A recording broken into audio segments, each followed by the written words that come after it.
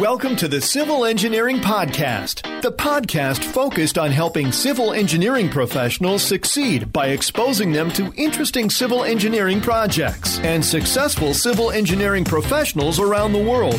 Hosts Anthony Fasano and Christian Knutson had successful but unconventional civil engineering careers, and now focus on helping civil engineering professionals achieve their goals in work and life.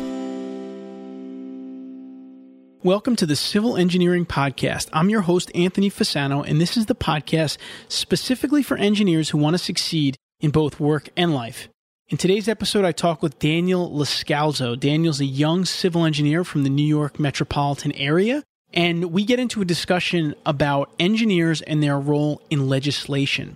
Now, this is a really interesting discussion for me, an episode for me. I've spent the last 5 years working closely with the New York State Society of Professional Engineers and trying to further legislation for engineers in New York, which is an organization that's a branch, a state society of the National Society of Professional Engineers, which is doing a lot of legislative work across the country. In fact, there's been threats to licensure overall in many states across the country, and not necessarily specific to engineering, but if one state starts to take away a license, say for nurses, then that could start to trickle to other professions.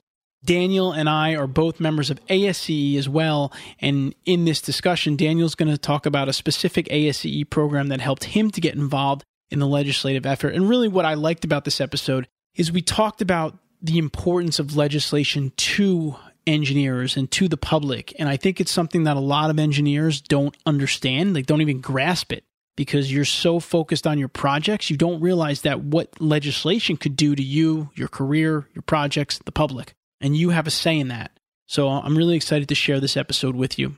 Before we get into our civil engineering conversation of the week with Daniel, I want to take a moment to recognize our sponsor for today's episode, PPI. I have some exciting news. PPI, our exclusive exam prep podcast sponsor, is giving away $100 Amazon gift cards every month to our listeners. For more information on how to qualify, make sure to listen to my announcement later on in the episode. I also want to take a moment to tell you about our new Engineering Management Accelerator Workshop, which you can find at engineertomanager.com. For almost 10 years now, I've been trying to figure out how to help engineers become more effective engineering managers, and I believe that I finally figured out how. And it comes down to 3 words: intensity, focus, and accountability. And if you enroll in our Engineering Management Accelerator Workshop, you will experience all 3. I'm going to tell you more about the program at the end of the show, as we are enrolling engineers for our next session right now at engineertomanager.com. All right, now I'd like to introduce our guest for today's civil engineering conversation, so you get to know a little bit about him before we dive in. As a civil engineer and an individual, Daniel takes pride in improving his community economically, socially, and environmentally while growing professionally, which is something I think all civil engineers should strive for. Daniel provides design engineering services in construction management, civil site design, and transportation engineering for public and government organizations in Nassau County and the greater New York tri-state area. He takes his work personally as he feels that it affects not only him, but his family, his neighbors, and his community as a whole. Daniel also volunteers with organizations such as Habitat for Humanity and as a volunteer firefighter to put his technical knowledge to good use.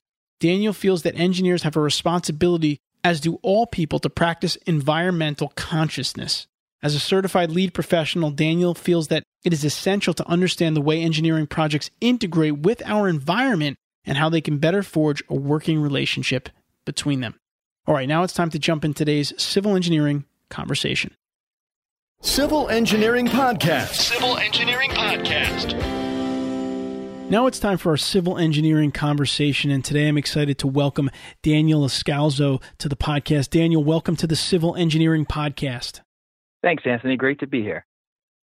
All right, Daniel, so before we jump in here, why don't you tell our listeners about what stage you're at in your career? Where are you at right now? I've been in the field now for 6 years as an engineer. I've got my professional license last year, or earlier this year, and I am licensed in New York, currently working in civil site design and structural design for a firm called the Lero Group here in the tri-state area. And the reason that we're focusing on the topic of engineers in politics, legislation, advocacy, these types of efforts on this episode today is because when I had the chance to meet Daniel not long ago at an event in the city. He mentioned it to me. And for me personally, I'm thinking about engineers in politics and the impact that we can have. It didn't really dawn that much on me until I started getting very involved with the National Society of Professional Engineers and working with the New York State Society of Professional Engineers, and also, of course, through my membership with the American Society of Civil Engineers. These associations tend to be a good avenue to get involved, and Daniel's going to get into that. But Daniel, before we go down that road, let's just start by addressing, in your opinion, what's been the historical role of engineers in politics? What have you seen? Talk about that a little bit. Well, historically, in the United States, we have a preconception that most of our legislative members are lawyers.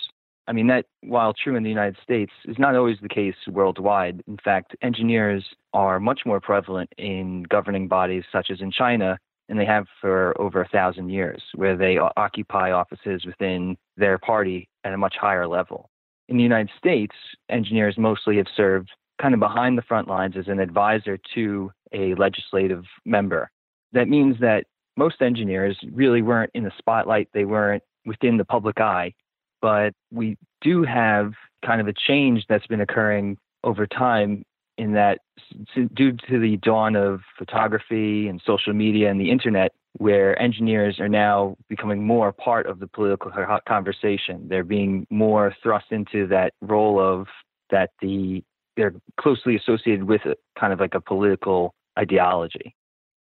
Which makes sense. I mean, listen, I think in the world we live in, not that engineering was ever not important, but some of the most challenging, basically the biggest problems the world is facing right now is related to engineering. So you could see how policy and government, engineering is going to be more commonly a topic of conversation.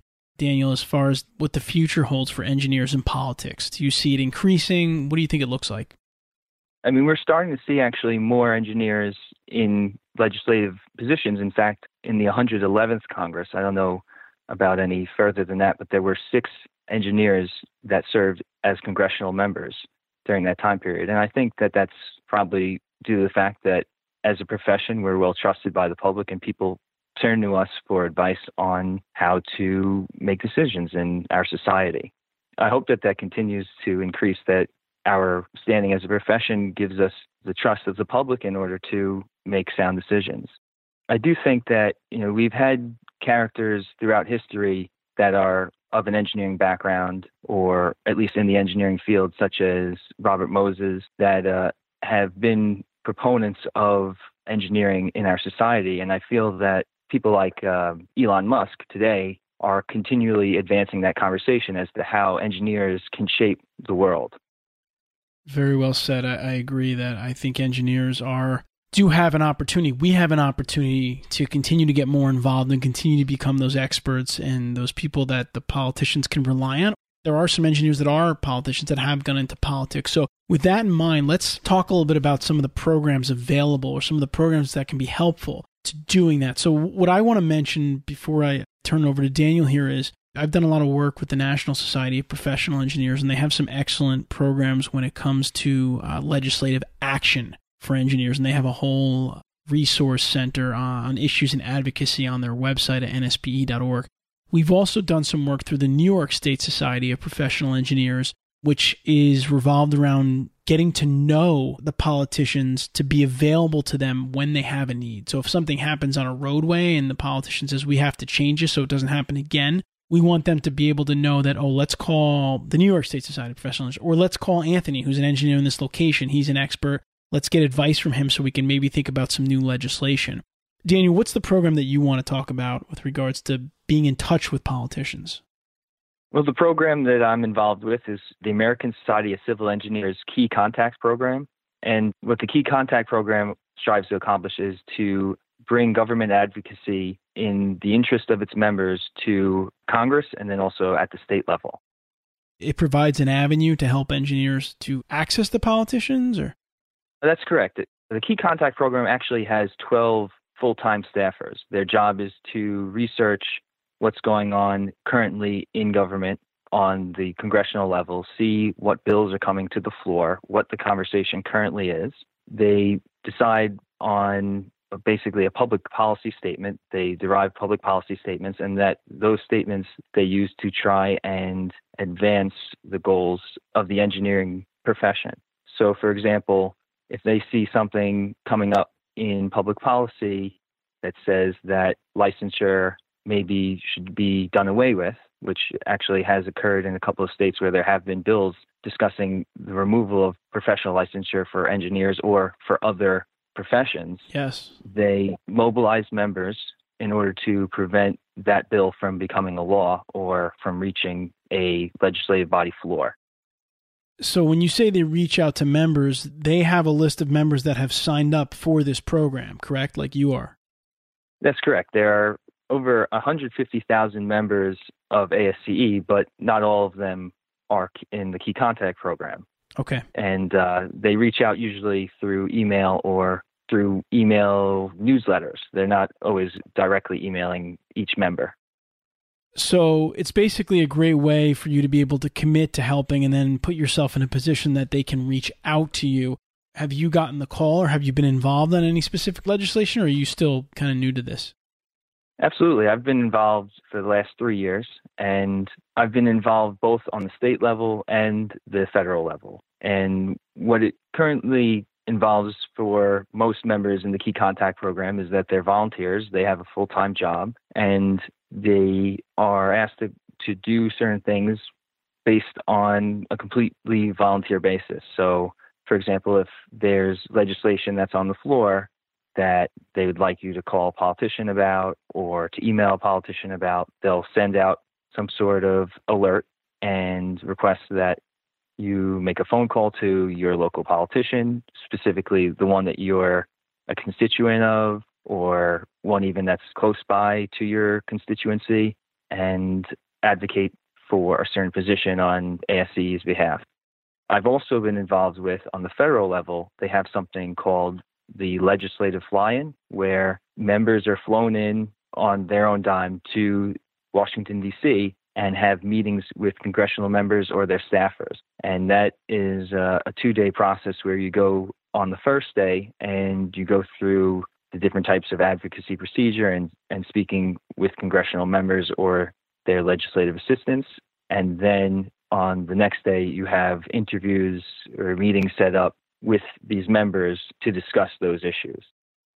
I just want to say here, I mean, there was really two main reasons that I wanted to do this episode with Daniel. One of them, of course, being Daniel talking about his experience with doing this and talking about the different programs and avenues where you can get involved from the legislative side of things, which I think is really important. And even before that, the other reason is because I think that a lot of engineers, especially younger civil engineers, don't even understand that this is a side of what we do. I think you get really focused on the technical things and the projects early on in your career, which I understand you have to. You have to learn. You have to become very proficient technically. You have to become an expert. But you also should just be aware that the projects that you're working on, the challenges that we're facing, are very much a part of the political landscape, right? The political landscape is what can drive a lot of these problems, issues, or help you to change them. So I just want you to be aware that this isn't an episode, or this isn't a topic where you should say something like, this isn't really for me. And we also recently did an episode with a gentleman who has a website called strongtowns.org, who got into a lot of these issues as well with infrastructure. So obviously on this podcast, we're trying to help you think beyond just the idea of doing your civil engineering job, how you can become more well-rounded. And what I want to mention too, in addition to the ASCE Key Contact program, we're going to link to the links to some of these programs we're talking about, like the ASCE program is asce.org/key contacts, where you can take a look at that. I also want to mention that the National Society of Professional Engineers has quite a few tools as well, and one of them is their Legislative Action Center, which you can find at nspe.org underneath Issues and Advocacy, where you can sign up for alerts of different things that happen in your location, which could be really helpful if you don't have time to keep an eye on everything. So there's a lot of tools out there, and again, we'll do some linking to them at the end of the episode, but we're trying to make you aware of the importance of this and then also give you some programs and tools to implement it or get involved. Daniel, any other programs you can think of that you want to mention? There are a few programs that I know of specifically from dealing with ASCE, such as the Associated General Contractors of America. I know they work closely with ASCE sometimes to create a public policy statement and create a certain position that they're going to go to politicians on. And then I also know that the American Council of Engineering Companies has worked with ASCE as well. But that's not to say that there aren't a lot of others out there. There's plenty of people and groups that are on the Hill trying to advocate for certain legislation. And I really would recommend that anyone who's interested in public policy or politics try and look into professional organizations that they're a part of to see if they can do more within the existing infrastructure of their organization, or maybe even perhaps think about creating a branch. That's a great point. Yeah, don't stop if you can't find something within reach for you. You can think about creating something. So Daniel, let me kind of play devil's advocate a little bit here. I mean, we live in a democracy. We have the opportunity to vote for our elected officials, which gives us a voice. Why is it so important that we're taking the extra step as engineers and having discussions with politicians? Well, it's important to speak with politicians because we only have so many times that we get to vote in a certain cycle, and really is important for us to continually have communication with our politicians. One thing actually that I didn't mention before that ASCE does is they constantly are reaching out for press to showcase and keep in the conversation what is going on with our infrastructure. And one way that they do that is the infrastructure report card. And that highlights the state of America's infrastructure in certain areas and gives them a letter grade. And that report card then gives a very simple way for us to see how our infrastructure is doing. So if we talk to politicians and we can say, look, our infrastructure in water resources is at a D, or if our rail infrastructure is at a B, we need to do these things in order to fix it. And that has a profound impact on a lot of people's lives.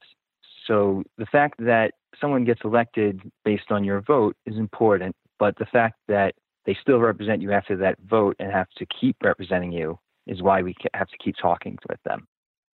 Yeah, absolutely. That's a great point. And I agree with you that ASCE, he's done a great job of doing the marketing around the legislative work. I've always been one to say that you could do all the legislative work you want, but if people don't know about it, it's not going to help you build that momentum. And the report card is a brilliant thing because, I mean, I've seen it on CNN. I've seen it get referenced in all kinds of places that, again, brings exposure to what ASCE is doing. That's also something that we did at the New York State Society of Professional Engineers, where we started having our attorney come in, our lobbyists come in and do videos on the initiatives we're working on, how members can help, the wins that we've had, the challenges we're struggling with, and just to, again, another media channel to get the word out there. So that's an excellent point. So Daniel, tell the listeners some things that you have learned from working with politicians.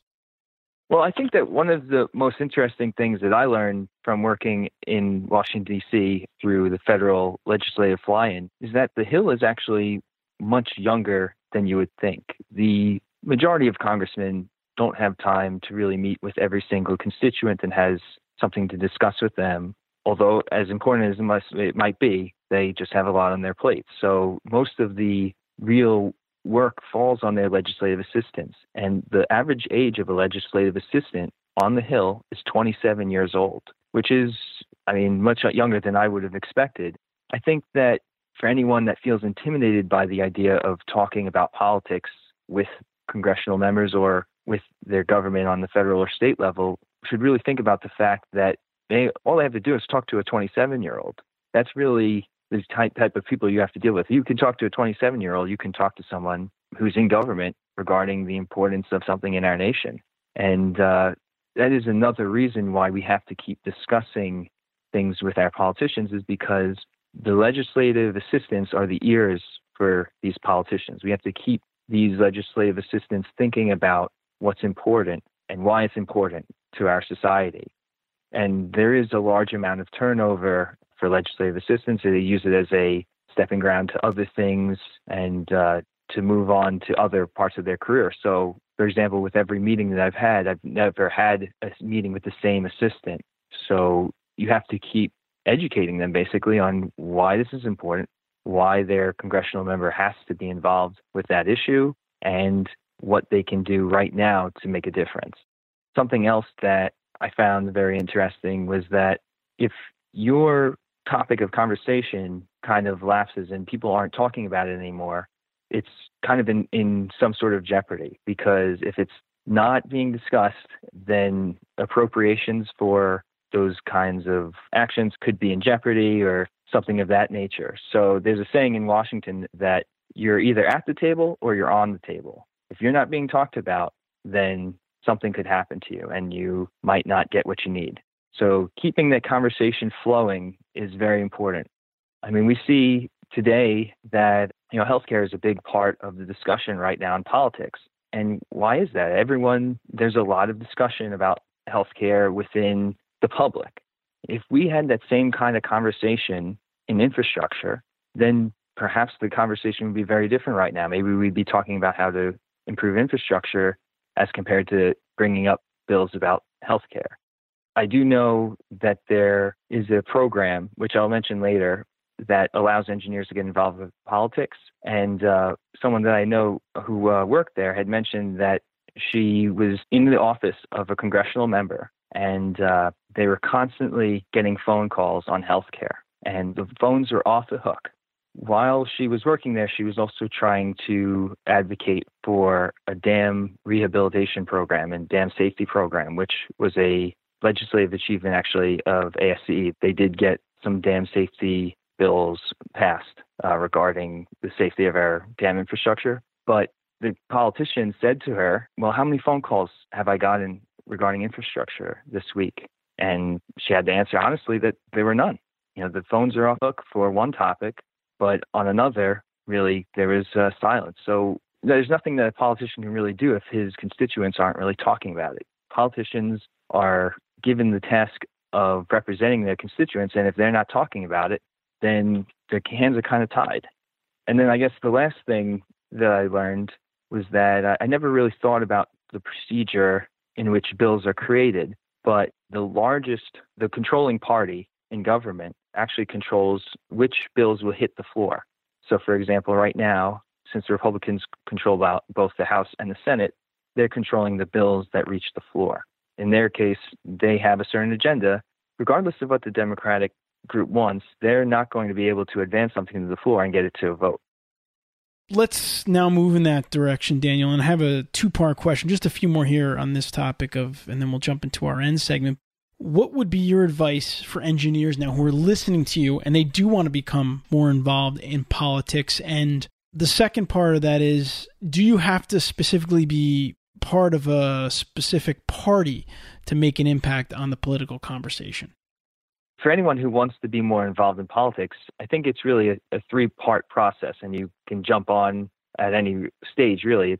But it would be to engage in the political discussion, advocate for a political position, or lead for a political position. I mean, if you're engaging in politics, you're really at the stage of familiarizing yourself with the issues, learning about the topic, and kind of formulating a position based on information that you've received, which is basically something that all engineers have been doing for a long time. Basically, the scientific process with information, you create a hypothesis and you find decision based on that, or you come to a conclusion. But then after that, the second step would really be to advocate for a certain position. If you feel strongly on it, that you can, for example, be more involved in the Key Contact program, and instead of just reading about a position, you'd be now advocating for it in government. So you'd be discussing it with legislative members and perhaps educating the public on the issue. And lastly would be that you could lead a political advocacy group. For example, on ASCE, there is a government relations team, which is made up of volunteer members who are engineers in the society. And they have discussions, I think, quarterly regarding what their next step is in terms of government advocacy and discussing strategy. You could also do things on the state level. I do know that ASCE has a program where they'll train you to learn about advocacy and a lot of the different procedures involved in politics, as well as trying to influence people, giving them the correct story that gets your message across, or just making memorable conversation. You can also become a state captain, where you'd be trained by ASCE or some other organization, and then you're responsible for not only advocating yourself, but for the advocation of others. One other way that engineers could get involved is the AAAS, or American Association for the Advancement of Science, has a fellow grants program where you can actually work on the Hill for a year as an engineer or someone who has a degree in the natural sciences.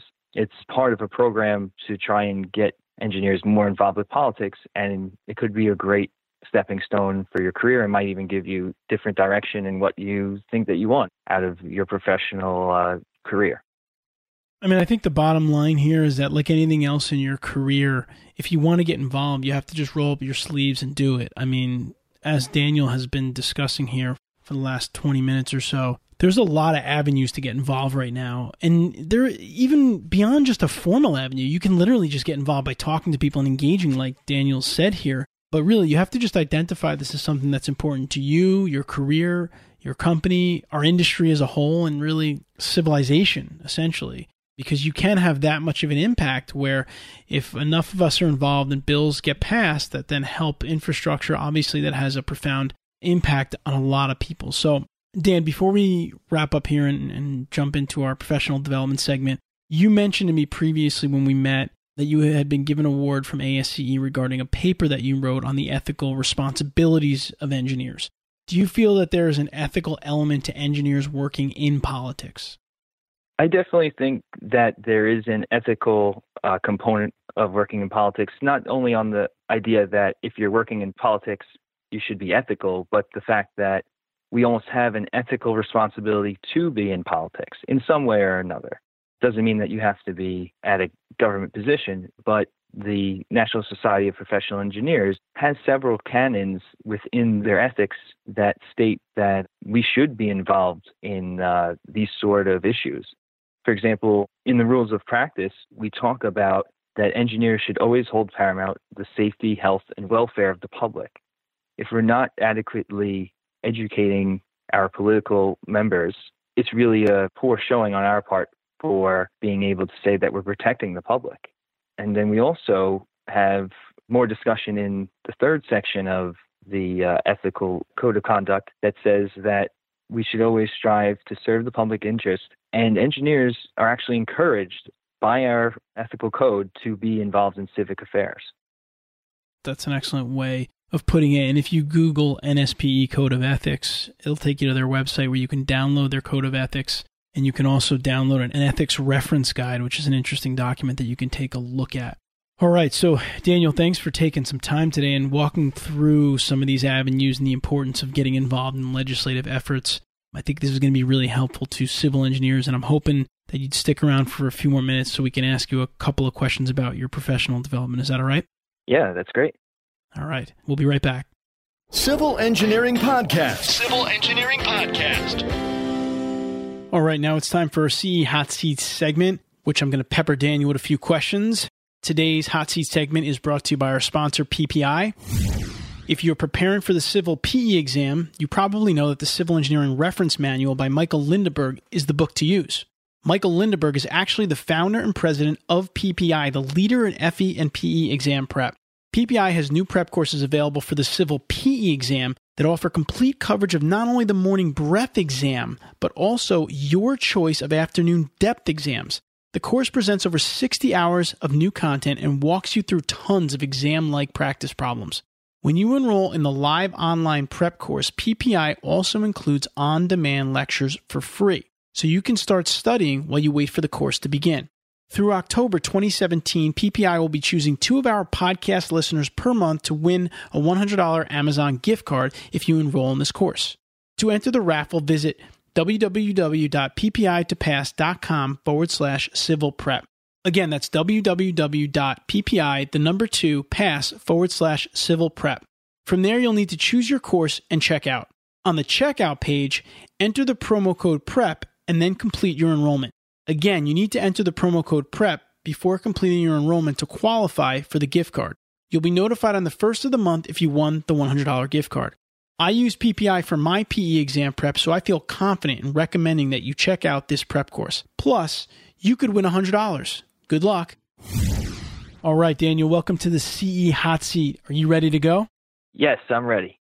All right, first question. Are there any specific rituals that you practice every day? For example, do you have a specific morning ritual or lunchtime ritual, things that you do consistently on a daily basis that contribute to you being a successful professional? I think that one of the most important things that I do every morning when I start out my day is I ride my bike to work. I have a 25-mile round trip to my office and back. And so leaving my house in the morning and getting on a bike really helps me to clear my mind and prepare mentally for the day, because it allows me to get some exercise in and think about what I'll be doing while I'm doing that ride. And basically, not only is it a workout physically, but I'm planning the rest of my day while I'm on that bike. Wow, that's great. I mean, I'm a biker too, so I like hearing that, but it's also a great, I could see how that can set the scene really well for your day. And also at the end of the day, I could see how you're kind of blowing off steam or just being able to kind of get everything out from the day as you're biking home. So that's great. All right, next question. What is one book that you recommend to engineers regularly, or just one book that you have found to be extremely helpful in your professional and or personal development? I think the most impactful book that I've read would have to be The 7 Habits of Highly Effective People. I think I've heard people might have mentioned that before on your podcast, but I've always found the lessons that were in that book extremely helpful in shaping the way I go about my career and prioritizing what I need to do. That's great. I mean, that book is, you're right, it does come up a lot, and it's for good reason. In fact, in July, I was at the NSPE 2017 National Conference, and the incoming president, Tom Roberts, actually said that he's going to use those habits as how he's going to try to direct the organizations. It's such a well-known book, and it's well-known because everything in it is really important, and I'm glad that you brought that one up. All right, so here's the final question, Daniel, which we call the civil engineering career elevator advice question. So if you got into an elevator with a young civil engineer and had about 30 to 40 seconds with him or her, and had to give him or her career advice in just that short period of time, what would it be?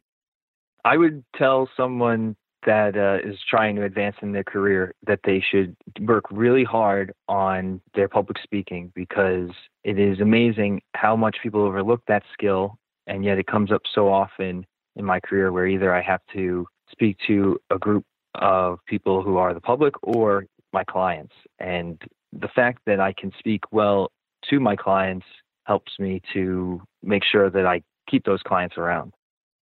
That is a great one, and believe me, that's one that I know my listeners have heard about before because I say it all the time, and it's one of those ones that engineers think that they don't have to be good at, but in fact, the better you become as a speaker, the more effective you can be in all avenues of not just career, but life as well. Daniel, thanks so much for joining us today. Where can our listeners find you? I'm assuming they can connect with you or find you on LinkedIn. Yep, that's correct. They can definitely find me on LinkedIn. Before we sign off, remember earlier in the show I mentioned how we've created a new program called the Engineering Management Accelerator Workshop, which combines intensity, focus, and accountability. Well, it's intense because it's a 5-week online program mostly done outside of working hours. You'll focus because you'll be put on a team with other engineers. You'll be given an engineering management problem, and then we'll give you 5 one-hour skill-building calls on skills like communication, networking, productivity, leadership, and others, and 5 open coaching calls. And we'll put you in a private forum with your team and a coach, and you'll sprint to find a solution. Then for accountability, you'll present your solution at the end of the program to our coaches and also to your company once you are finished. This is not only accountability, but it's a huge opportunity because the problems that we give you may generate real solutions for your company while helping you become an effective engineering manager and improving your speaking skills. I have met way too many engineers that haven't been able to make that engineer to manager leap, and this program is built to change that. So please visit engineertomanager.com to enroll for our next session. Spots are limited, and we sold out our last session in just a few days. Also on the website, you will see a tab for company reimbursement where you can download a 1-page PDF and some text that you can send with it to your boss in an email, and you'll probably get reimbursed. 90% of our students have. Again, that is www.engineertomanager.com. Questions, contact Anthony at engineeringcareercoach.com. Please remember, you can find the show notes for this episode at civilengineeringpodcast.com and look for episode number 69. There you'll find a summary of the key points discussed in today's episode, as well as links to any of the resources, websites, or books mentioned during the episode. You can leave a question in the comments section or visit the Ask Us tab on the website. We monitor all comments and will respond if you leave us one. Until next time, I wish you the best in all of your civil engineering endeavors. Thank you for listening to the Civil Engineering Podcast. Be sure to visit civilengineeringpodcast.com, where you can listen to past episodes and also submit your project to be featured on the show. We also invite you to visit our main website at engineeringcareercoach.com and download a free 3-part video series created specifically for engineers to help you best utilize LinkedIn for networking, improve your communication and speaking skills, and also help to develop your leadership abilities. Now is the time to engineer your own success.